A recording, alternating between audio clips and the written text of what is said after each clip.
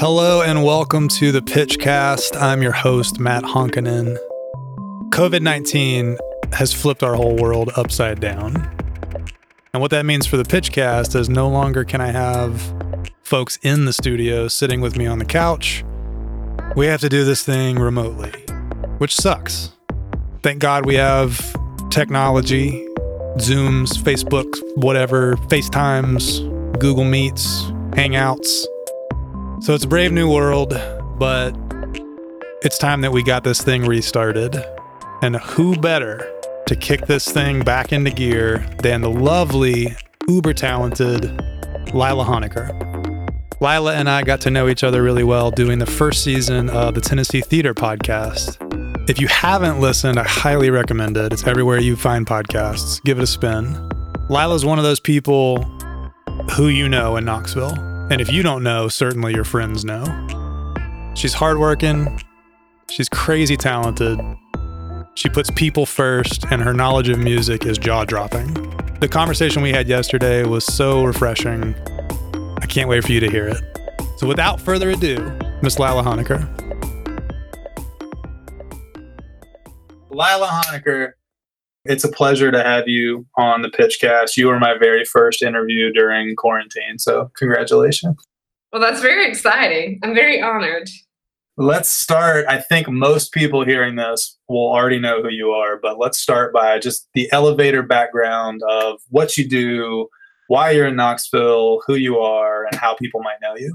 Sure. So I'm the Director of Marketing and Outreach for the Tennessee Theater. I've been there for about 5.5 years, which has been a great 5.5 years. But I've actually been in Knoxville this year, like 20 years, which is crazy.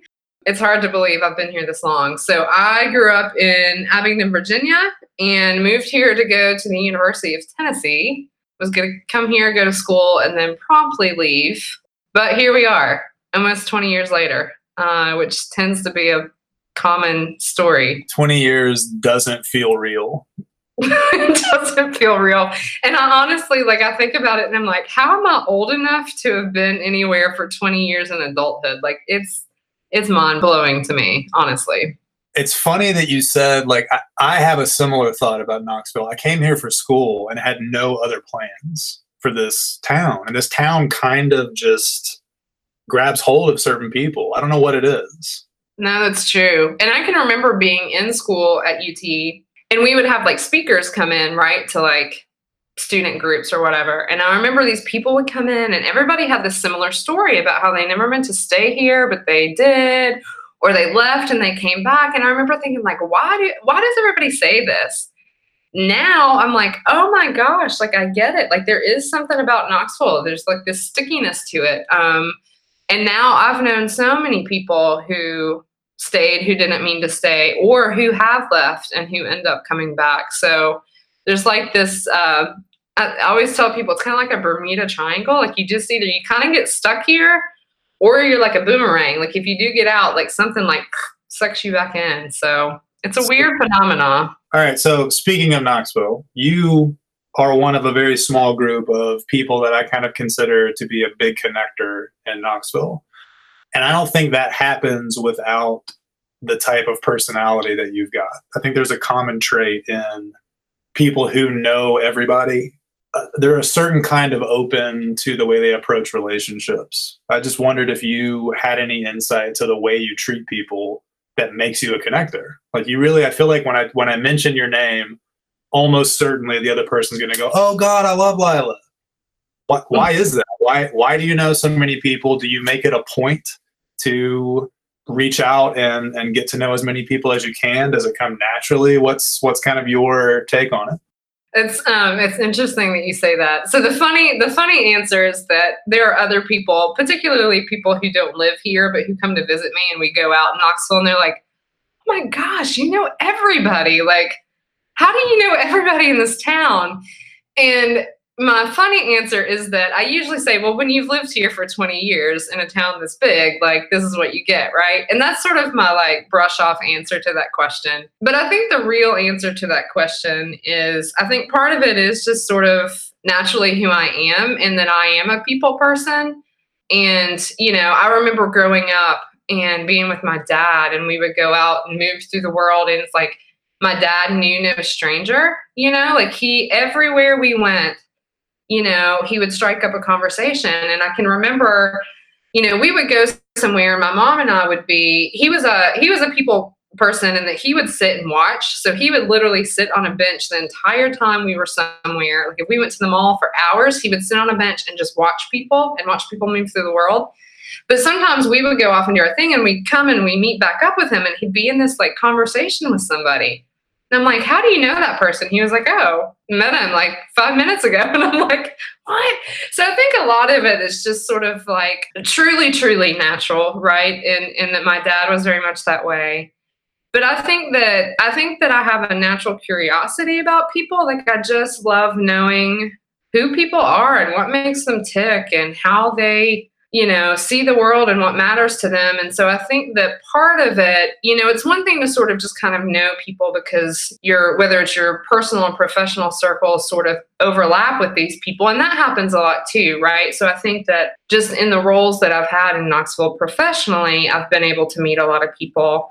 But then I think there's the other element of like this true connection and like really wanting to really know people. And so it's not just, a surface level, oh, that's Johnny who works at wherever, but it's like, oh, that's Johnny. Yeah. Like he used to do this in his life and, he has 2 kids and he cares about these things. And so I think for me, it's that deeper connection to people that for some reason I don't know. It feels like the deeper connection to people has also meant more connections. I don't know if that translates, but that's just kind of how I feel. And I do think that relationships are so important, both professionally and personally. And so I just think it's important to sort of have those relationships and know people and know where they come from and just rely on people and have people rely on you. Because at the end of the day, it's all about people, we can't move through the world without these relationships and people. And so I think I prioritize and value those in a way that shows up in my life as you've mentioned. And I appreciate that. Yeah, it's beautiful. And I've always kind of had the motto of like, if I have to do something for a job, I want to find the things that I enjoy about it anyway. Right? Like if I'm going to be working with, this person or this brand or whatever, I want to find something in addition to the work that I like, like I'm going to spend my hours doing this thing. Let's get to know this person. Let's get to know these people that I get to be around. And then it becomes a privilege on top of work. And that's the golden scenario is working for someone that you also want to hang out with. That to me is the golden scenario. I'm curious about something you said. You said you like to get to know somebody. Do you have that same approach to your knowledge about music? Because that's another big thing I know about you is how deep your musical knowledge goes. Does that same thing apply to a person as it does a record? When you approach music and you approach it from that like almost investigative standpoint, is that a similar thing? I think it is in a lot of ways in that if I discover a new album or a new artist who's actually been around for a long time, whether it's decades or whatever, but if I sort of come across somebody who's been around and I'm like, I'm just now hearing about this person, usually the first thing I do is I Google them and I try to figure out who are they, what have they done, like how could I have known about them that I don't already, and so I kind of do a little bit of that kind of backgrounding and just kind of figuring out who they are. But even if it's somebody that I'm familiar with and it's a new record, I'll take Fiona Apple's new record as an example. Huge Fiona Apple fan. I will tell you that Tidal, her first record, was my first CD that I ever purchased with my own money. And I listened to that record every single day for over a decade. I would go to sleep with that record on like every night for like a decade. What were you looking for? Because this was my next question. What was the first thing you bought, right? What were you looking for that you couldn't stop? I honestly don't think it was so much of what I was looking for, but what she delivered that I didn't even think that I needed. You know what I mean? Like there was just something in her lyrics and the emotion that she sang with and the structure of the music. Like there was something in that was completely new for me, right? Like I had never heard anything like it. I had never experienced anything like that. It's totally different music than what I had listened to at that point because I was in high school. I can't remember exactly how old I was, but I was in high school when that record came out. So it was very much a, whoa, like there's this whole other kind of music out there, right? And so I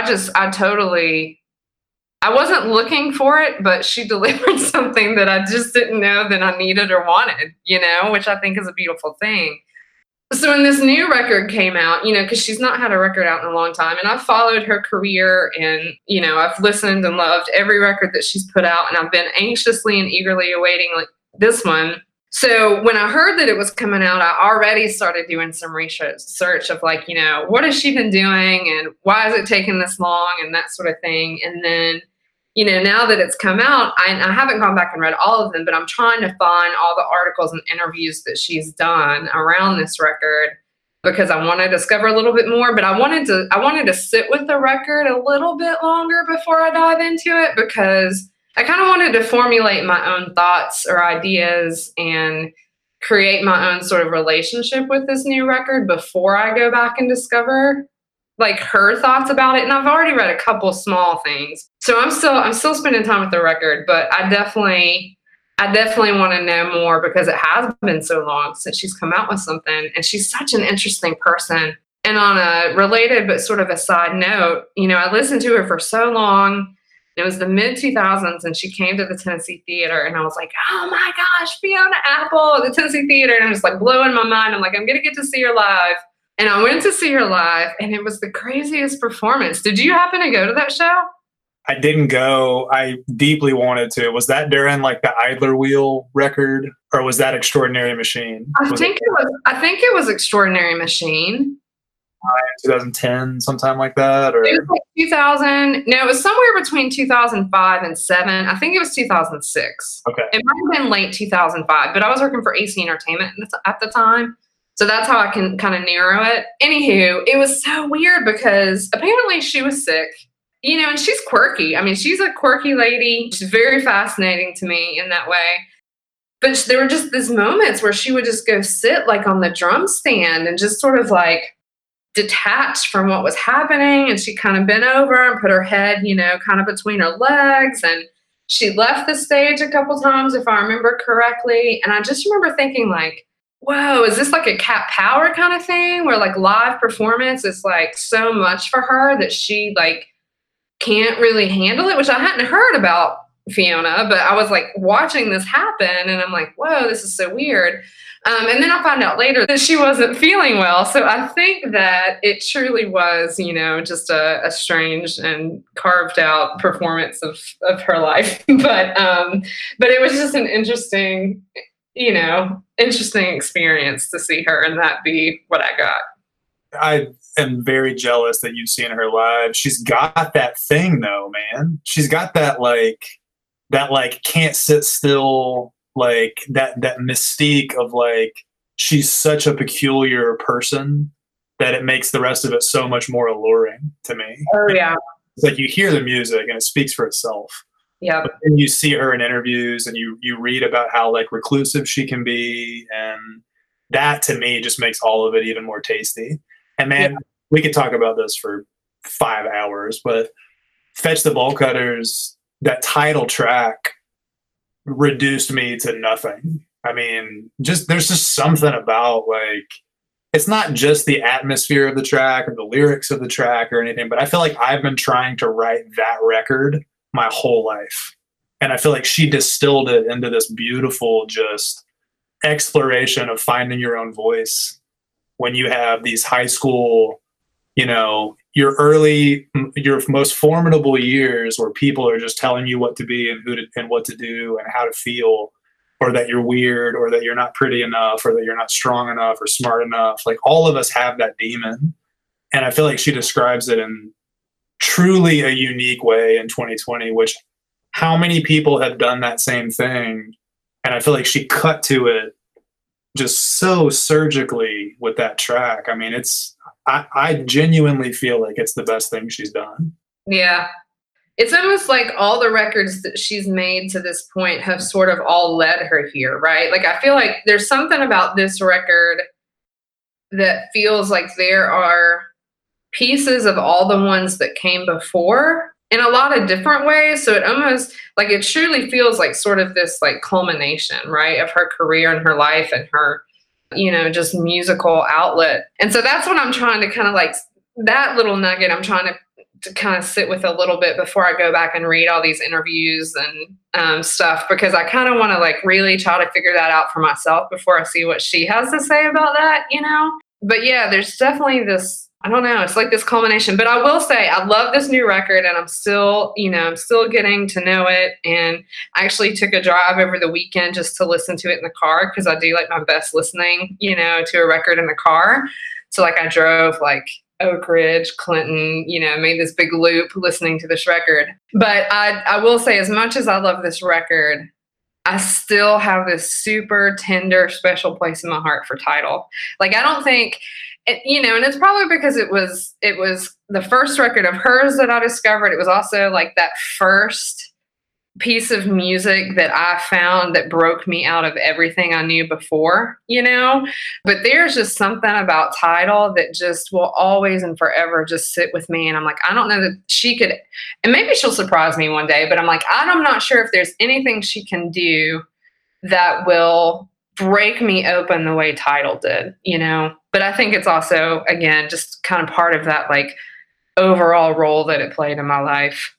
Criminal got stuck in my brain for that whole year. I mean, there's that whole album is deep, but man, I mean, I don't think anyone ever forgets their first experience with an artist of that caliber, right? Like, who else was doing that at the time? No one was doing that at the time. Yeah. And it is your first is always hard to, even if you do hear something that inevitably is quote unquote better or whatever, it's your first, man. Like, it's not gonna, nothing's gonna top that. Right. It's like that lyric, the first cut's always the deepest, right? And I feel like that's true for your musical experiences too. Like, you'll never forget that first one, as many as you may have after, like that first one. So you mentioned your dad was a little bit of a guide with the way you were interested in people. Did you have that person in music? Did you have someone who kind of handed you the first record and said, hey, like, here's a whole world? Well, can I have 3 answers to this question? Is that okay? Honestly, my dad was my first entry into music, in that my dad was a huge music lover. My dad played music. And so my entire childhood, like, I have so many memories of him, like, sitting and playing guitar, and it's just me and him. Like, we're just hanging out, and we had this peach tree in the front yard, and there's this wooden swing under the peach tree. And like, if it was nice outside, my dad was always in that swing in the peach tree with a guitar, and I would go and sit in the swing, and we'd swing for hours, and he would just sing, these songs. And so it was, really discovering music in general through him, both in, his playing, and then in the car, he was always playing music in the car.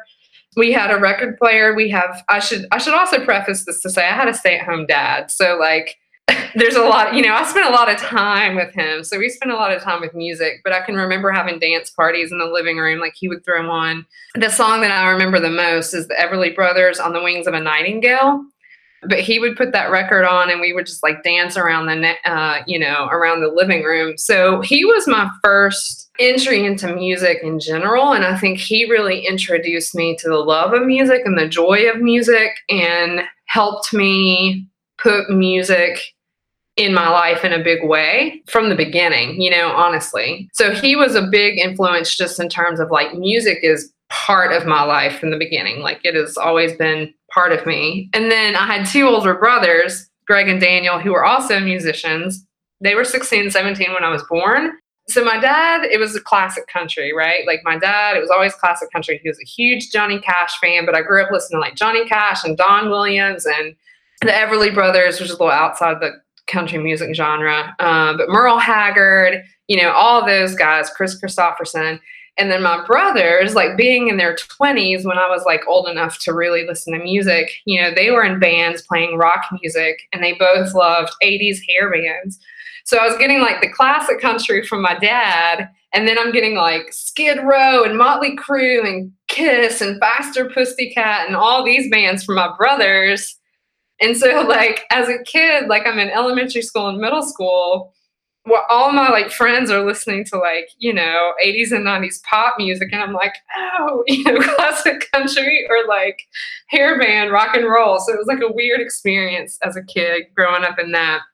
And my brothers, like I remember being a kid and going to clubs to see them play. And of course, I'm the only kid in the whole place because these are rock clubs. You've got to be 18 to get in. But I was like kid sister. I remember like crimping my hair and doing funny hair stuff so I can go see my brothers play rock and roll and being in the, you know, backstage. And so I kind of got opened up to the performance aspect of music through my brothers, from them playing and, you know, me sort of being a little sister kind of following along and going to their shows, and then just knowing that they were out, you know, playing music at clubs or whatever. So they sort of opened me up to the performance side of music, I guess, and like that being like something that you do or something that you can experience, this live music aspect.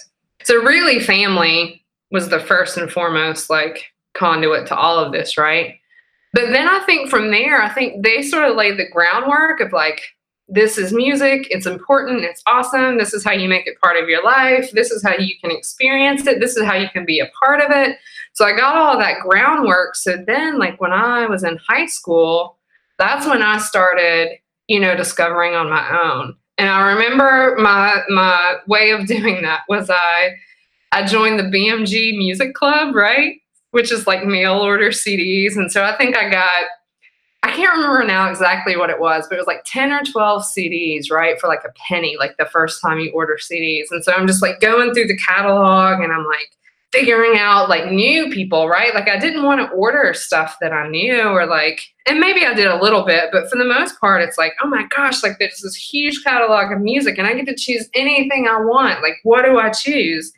And so, you know, I just remember going through, and at that point we didn't have the internet, so I couldn't like sample anything or Google or whatever. It was all just like what it sounded like, or if it was an interesting band name or an interesting title, or if they said, you know, if you like so-and-so, you might like so-and-so. So then I think, yeah, high school, it kind of became my own just sort of exploration of finding music and both recorded. And then when I got into college, that's when it really became about like going to see live music and really seeking that out and discovering new artists and up and coming artists and all of that. I love so much about what you said. Mine started in the family also, but I feel like it's my duty to start people on that path as early as I can. Like give them something that's just going to crack their head open, because it's, for me, and I know that this is, you know, something I'm passionate about, but it's really depressing when people don't have that exploratory mindset about it, to me. Like when they get stuck in a genre or they get stuck in a style of like a safety net, especially in younger folks. Like I like to see people that just, like, you don't know heavy metal, well, get to know it, you know, get to know hip hop, get to know classical. Like there's so much to be had from every single genre that it's my mission, I feel like, with younger kids, to try to keep them from getting stuck. Go out there and experience what music has to offer you. Transitioning it to, you know, your brothers playing live, like the recorded realm and the live performance realm, you can get so many things from both of them. You know, when you think about live performance, what's the reason you go see an act? What's the reason that, you know, listening to Tidal at home and then going and seeing Fiona at the Tennessee Theater, like what are you looking for when you go? Why do you go? Why do you have a career where you do that now?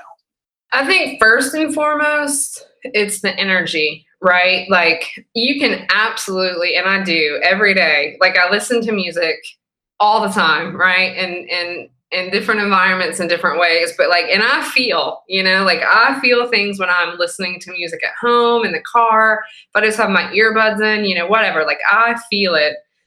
But when you go to a live show, like there's just this different level of energy. And I think it comes from sort of the back and forth of the performer, the collective energy of the room.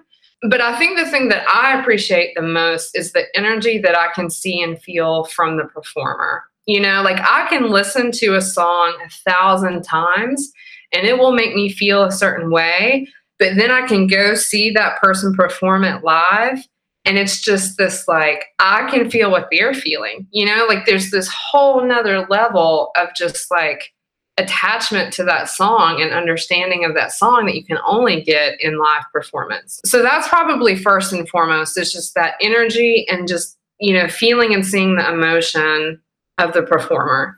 And then I think sort of secondary to that is just the spin that people make on live performance. You know, like every song is a little different when it's live. Like, you know, some people take that to more extremes than others, right? Like some will pretty much play it and sing it as they did in the recording studio, but then you've got other people who will like totally change it up. And so I think there's a little bit of like a Pandora's box of like, oh, is it going to be the same? Is it going to be different? You know, and there's certain artists that I've seen dozens of times, and it's like they'll play a song, you know, every one of those shows, and every single time it's a little bit different. And so I think the element of surprise in a live performance is the second thing that drives me to it, because you don't really know exactly what you're going to get. Have you been surprised by a live performance? Like maybe somebody you didn't really care to see before and you saw them and it was amazing, or vice versa, somebody you were thrilled about and then the live show was not at all what you expected? Yes, there is. It is an artist that he's a legend. I've already put a gender on it, but he is a legend and somebody that I heard about, you know, long before I really knew his music. He's one of those people I think pretty much everybody has heard his music just because it's out there in the world and it's hard to avoid. But I really got into him in college. And when he came to the Tennessee Theater, I got so excited because I'm like, I'm finally going to get to see this person live. Like, this is a legendary guy. Like, he means so much to music. I'm like, yes, I'm going to get to see him. So I go to the Tennessee Theater to see him. And he never acknowledged the audience. He never really spoke between his songs. I mean, he could have been playing to an empty room and nobody would have known the wiser. And I just remember thinking like, dang, like, does he even care that we're here? And like, and going back to that, you know, energy of the performance, it's like, I mean, it honestly felt like there was this barrier between audience and the artist in that case, because he never even engaged with us. And I just remember thinking, man, I expected so much from this and it's not what I got. And then the other side of it is that, like, you know, all the songs that you know and you love and you're like ready to hear, it's like he played them. But it took me like 30 seconds into a song and I was like, oh, that's what this is. Okay. So it was just like completely unexpected in all of the ways. And I was just like, oh, not what I thought I was going to get. So that was very surprising to me. It's so depressing too, especially if it's somebody whose records mean a lot, you know. You go see him, right, and you're just like, oh, it's like having dinner with somebody and they're facing away the entire time. Right. Yeah. Yeah. And I will say, I left that performance and I thought, you know what, he's probably one of those people that I just need to listen to his recorded music and I just need to, like, you know, like I went, I tried it. It wasn't for me. So I'm just going to continue to listen to his recorded music and be happy with that. And he's actually come back to town a few times since then, and other people have gone, and he has done a better job in other performances. So he's one of those like Pandora's box. Like, you really just don't know what you're going to get when you go to see him.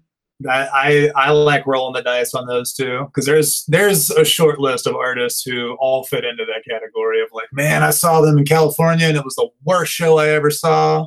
But then my buddy saw him in New York, and it's the best show they've ever seen. Like, yes. Musicians are moody. I get it. Yeah. Also, I'm not playing 300 shows a year. I don't know what that. He might have just had a horrible dinner that night. Like, right. And he's not a spring chicken either. So, like, I also fully acknowledge that, like, energy and, feeling good and feeling like talking, I understand. And to be completely honest, like, I feel like he's also one of those people where in some ways, and I know people don't always feel the same way I do about this, but like in some ways I'm like, he's earned the right to, like, if he doesn't want to talk to somebody, he doesn't need to talk to somebody, but I think that as a fan, I think you just have to understand that going in and kind of know what you're getting into. And I didn't know that the first time. So I think now if I were to go back to see him, I think I would be a little bit more primed for the experience.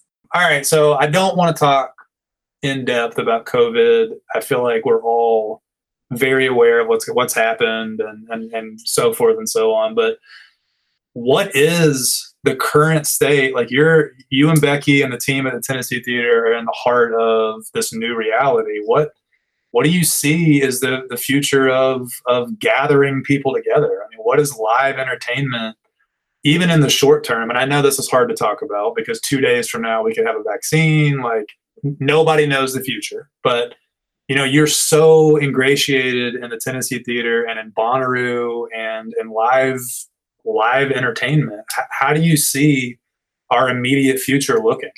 Yeah, it's a great question. And you're right. Like, nobody knows, right? Like, what I thought I knew 3 weeks ago is not what I think I know today. And I fully acknowledge that will continue to change. But I think what we can all agree on, and I think that everybody can acknowledge, is that things are going to be different. Now how long they're going to be different, that's hard to say. But I think that, immediately, the thing that is very obvious is that, live music has come to a complete halt. Bars and theaters and venues aren't even open. Artists aren't touring. I think there's just this immediate halt. And I think that that's going to have a few different impacts. Obviously from an economic standpoint on both sides of the equation, from the artist standpoint, from the venue, crew, production, promoter side, either side of the table, there's definitely going to be the economic impact. And I think that that's going to be huge. People are already feeling it. And I think that the longer that we can't have live music, obviously the harder that's going to be. But, I think that, and I don't know what it looks like, but I feel like at least for the immediate future, when we are able to come back together, I think that the experience is going to look and feel different. And it's like, I think about that and I'm like, so are we going to be, is everybody, like most people, going to be like wearing masks when we're at this live music event? And, are people going to be behaving differently? I read this article that a guy who had done a lot of research, but, he was sort of saying that, he was talking about concerts and sporting events specifically. And he's like, you go and people are yelling, right? And so like when you're yelling, like you're projecting particularly droplets for a very far, space. And so he was sort of like talking about like live events and sporting events are sort of like one of these areas where you are just behaving in a way you don't even behave in your everyday life, and in a way that is probably more risky. So, but who can imagine going to any of those events and not yelling and cheering and being engaged in that way? I forget who I was talking to this morning about heading down to the Tennessee Theater and having to be 6 feet apart with a mask on at a show. Like, just how surreal that sounds. Right. Yeah, it does. It totally sounds surreal. And like, I think about that world, like even as I go to the grocery store now, and I'm getting used to it now, but it's like the first few visits to the grocery store when I would go and people are wearing masks and gloves. Like, I just remember thinking like, this is the real world. Like, this is where we're like, this is real. Like, this isn't some, hypothetical movie. This isn't like, this is life. Like right now, this is life. And I remember thinking how strange it was. And even going back to the earlier conversation of relationships, one thing that I've noticed is when you're having a conversation with somebody and 3/4 of their face is covered and you're only looking at their eyes, I think the eyes are most important. However, there is definitely a loss of communication when you aren't able to see people's full face, you know? And I think part of it is that sort of like feeling of hiding or like not truly being seen or seeing. So there's kind of that. But I only say that to say, like, I think about just like, as you say, like being at these experiences where it's all about the shared experience and everybody, you know, smiling and laughing and having a good time. And you're able to look around the room and see that on everyone's faces. So to look around a room, I mean, you smile with your eyes, they say. However, you know, you're at the end of the day, you're losing, you know, 3/4 of expression. How's that going to change the feeling? You know, like, is it going to make it less enjoyable, or is it just going to be different? Or are people just going to like go inward and like they're just going to have this full experience for themselves, and the environment around them isn't going to be as much of a part of that, you know? You said something that I've never thought of before. You said it's risky, right? Like being at, especially now, being at a live event and having people yelling behind you and spitting on your back and everything. I've never thought of it as a risky thing, but it is now. And it's kind of, you know, if you imagine like, I'm going to go see this rock show and it's risky, like it maybe was before in a superficial way, like, yeah, you're bucking the norm and you're going to a punk show or whatever, or a heavy metal show or a live performance or whatever. Now it legitimately is, you know, and maybe by having people with their masks on, the experience goes from being like risky and unabashed and you let your guard down to now being kind of sanitized. You have to kind of be conscious the whole time of yourself and your safety and your distance around people. And those are things that would have never entered my mind before. You know, I'd be totally into the artist and the communication between the crowd and the band. And, you know, depending on who it is, like, are we having a mosh pit? Are we dancing? Right. Are we doing, like, those things are so different now. Yeah, totally. Totally. It's like the things that you thought about before when it came to live events like that, you know, like going to a football game or a club show, you're like, is this guy behind me gonna spill beer on my back or whatever? And it's like now, like those things seem a little trivial, you know, when you're really thinking about the world that we're in right now. So, you know, I think from that perspective, like things are going to change, you know, and it's an interesting exploration to think about the many different ways that they could be. I've spent some time thinking about that. Like, you know, it could look like this or it could look like that or what have you. But I think the thing that gives me pause and the thing that I really hope is that the human element isn't removed from those experiences. Because again, the reason why I go to live shows, and I think the reason why so many people go to live shows, is that shared experience and that energy. And so, you know, if we're moving in through the world in a way where that connectivity is broken, it's not going to be the same. And I hope that in this new world, we can find ways to keep that connectivity, even though it's going to be different, at least for the foreseeable future. And like everything else, I think it's like a matter of just figuring out what that looks like. You know, we've figured out how to homeschool our children. I figured out how to work from home. We figured out, you know, how to spend time that we didn't have before and how to be with our spouses or partners that we weren't with that often before. And so we figured out all these other things. So my hope is that we can figure out how to enjoy these experiences that are all about bringing people together in a way that is just different than it's been before, but still, you know, as meaningful and valuable. Amen. That's beautifully said. I mean, it's you don't realize how much you need it until you don't have it. Yeah. Like, yeah. I have been jokingly saying that I hate video calls. Like throughout my entire life, anytime somebody tried to FaceTime me, I would always decline it and just be like, just call me, man. Like, I'll see you in 5 minutes. Right.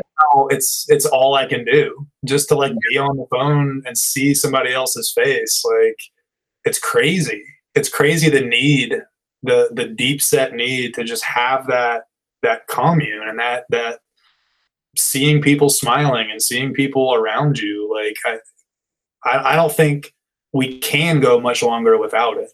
You know, we have to kind of adapt it in a way that still maintains the humanity, like you were saying. Like, There's the safety. There have been so many positives to this too. There's been so many positives to the things that we've learned, how to protect ourselves and protect our businesses and things like that. But man, thank God we miss the human touch. Thank God that's still there, and thank God that we all need it that much. Right. Yep. It's like one of those things. It's like, dang, I never knew how much a hug, like how good it felt, until you don't get it for a long time. And yep. It's you're right. Like you don't miss the water till wells run dry, right? And then you're like, It's the truth. It's the truth. Yeah. It really has made me kind of reconsider everything I love about this art form, about, it's a wonderful time for creating music. It's a deeply wonderful time for, being at home and focusing your craft and whatever your craft is. But yeah, that live celebration element, man, it's a worse world without it. Yeah. Well, I think one of the things too, one of the beautiful things for me that has come out of this too, and we see this in a lot of different ways, but I feel like it's been very obvious through this pandemic, is that how much we need the arts and how much we turn to the arts for joy and comfort. It's like everybody is, all these artists are creating new music, or they're doing live streams or what have you, or, you've got people coming together from all walks of life and doing these like Zoom choirs. And it's like, of all the things that people need or people want to do during this time, you see this huge flourish of the arts, and even, and not just performing arts, but, there are a lot of people who have gone back to painting or drawing, or, I mean, heck, look at all the people sewing masks right now. Like that's an art form, right? Like, so I think that we can't hide the fact that when trouble is bound, like people would turn to art for joy and comfort and as a way to get them through. And so, I'm grateful for that. I'm hopeful for that. And, I just think that when we're able to sort of come out of this, we will be able to appreciate arts in community in a way that maybe not in a way that we didn't before, but with sort of this newfound appreciation for it, Yep. You and I, being that we are very often at shows because we're working them, we joke every now and then, like, yeah, I don't care to go see another show right now. Right. Right. Can you imagine the first show after this? Like the gratitude from the audience, the gratitude from the artist, like working again, right? Like that's, talk about not taking something for granted now, like being able to, the pleasure of being able to go get a meal and then go to a venue like the Tennessee Theater and see an artist perform, like I'll never take for granted again. Yeah. Yeah. And I look forward to doing it again very soon. Yes. I'll be happy when we can do that again. And, I've spent a lot more time in an empty theater now than I was gonna say than I ever have, maybe in close proximity, right? Like, so for the last, I don't know, how long has it been? 8 weeks, 10 weeks? I don't even know. However long it's been, I've been in that theater and it's been empty. And there's something really special about the theater when it's empty. There's just this, I don't know, there's just this spiritual sort of feeling, it's quiet and you can just kind of take it all in. And I appreciate that so much. And I've really been able to like experience that in such a way over the last few weeks. But at the same time, it's like you also look at the theater and you think, oh man, it's like she has to be missing the people and the energy and the reason why she was ever built, I'm sure that the Tennessee Theater's going to be really happy to be filled once again with smiling faces and people having a good time. It's a beautiful, beautiful way to end this. Thank you so much for taking the time. And I know that the Tennessee Theater is in the best of hands and that we will be in it again. Well, thank you. We are very much looking forward to opening the doors and welcoming everybody back in. And thanks for having me today. This is fun.